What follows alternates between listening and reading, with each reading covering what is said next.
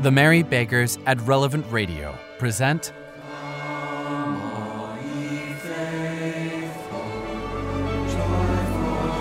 Episode 19, Christmas Yet to Come.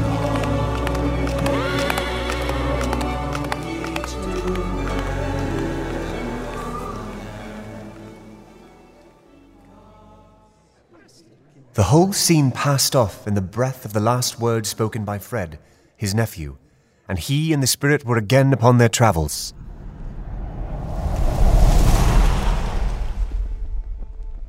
Much they saw, and far they went, and many homes they visited, but always with a happy end. The spirit stood beside sick beds, and they were cheerful. On foreign lands, and they were close at home. By struggling men, and they were patient in their greater hope. By poverty, and it was rich. In almshouse, hospital, and jail, in misery's every refuge, where vain man in his little brief authority had not made fast the door, and barred the spirit out, he left his blessing, and taught Scrooge his precepts. It was a long night, if it were only a night. But Scrooge had his doubts of this, because the Christmas holidays appeared to be condensed into the space of time they passed together. It was strange, too, that while Scrooge remained unaltered in his outward form, the ghost grew older, clearly older. Scrooge had observed this change, but never spoke of it, until they left a children's 12th night party, when, looking at the spirit as they stood together in an open place, he noticed that its hair was grey. Are spirits' lives so short? My life upon this globe is very brief. It ends tonight. Tonight? Tonight at midnight. Hark! The time is drawing near. Forgive me if I am not justified in what I ask, but I see something strange and not belonging to yourself protruding from your skirts. Look here. From the foldings of its robe, it brought two children. Wretched, abject, frightful, hideous, miserable. They knelt down at its feet and clung upon the outside of its garment. Oh, man! Look here! Look! Look down here! They were a boy and girl. Yellow, meagre, ragged, scowling, wolfish, but prostrate, too, in their humility. Where graceful youth should have filled their features out and touched them with its freshest tints, a stale and shriveled hand like that of age had pinched them and twisted them and pulled them into shreds. They are fine children. They are... Oh, Spirit, are they yours? They are man's, and they cling to me, appealing from their fathers. This boy is ignorance. This girl is want. Beware them both, and all of their degree, but most of all beware this boy. For on his brow I see that written which is doom, unless the writing be erased. Deny it. Have they no refuge or resource? Are there no prisons? Are there no workhouses? Are there no prisons? Are there no workhouses? Please, Spirit, have mercy! Have mercy!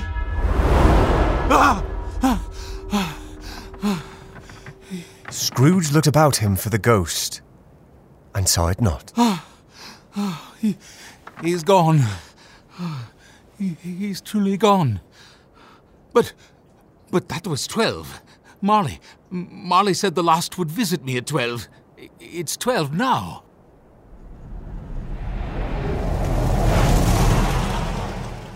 Lifting up his eyes, he beheld a solemn phantom, draped and hooded, coming like a mist along the ground towards him.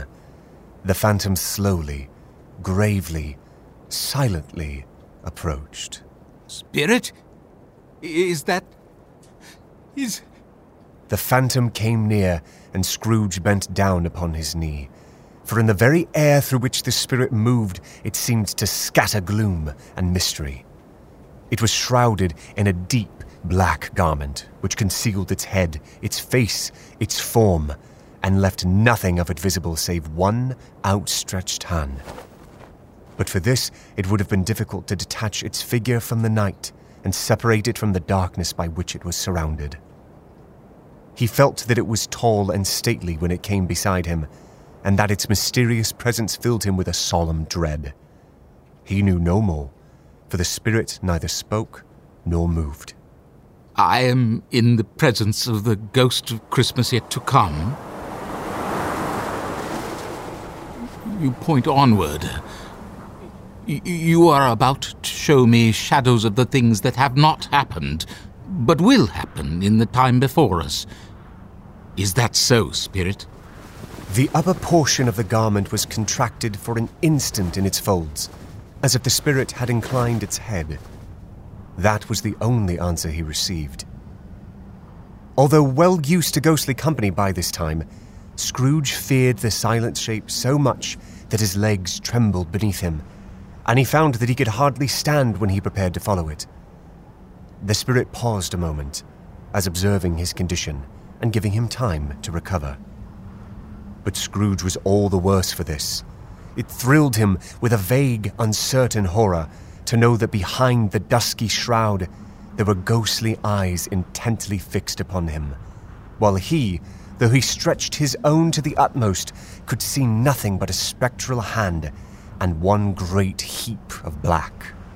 Ghost of the future, I fear you more than any spectre I have seen. But as I know your purpose is to do me good, and as I hope to live to be another man from what I was, I am prepared to bear you company and do it with a thankful heart. Will you not speak to me? Then lead on. Lead on. The night is waning fast, and it is precious time to me, I know. Lead on, Spirit. The phantom moved away as it had come towards him.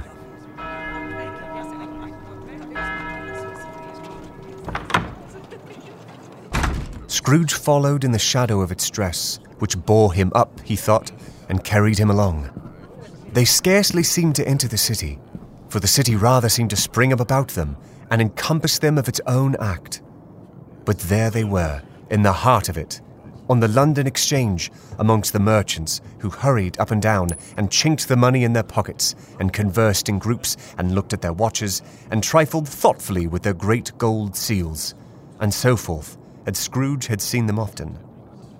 The spirit stopped beside one little knot of businessmen. Observing that the phantom's hand was pointed to them, Scrooge advanced to listen to their talk. Did you hear how?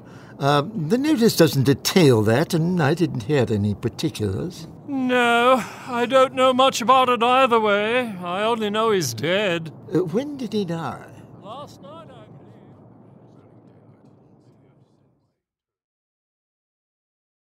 believe. Subscribe at adventwithscrooge.com for the next episode of A Christmas Carol, and download a free companion guide with activities, questions, and coloring pages. Subscribe for free at adventwithscrooge.com. adventwithscrooge.com.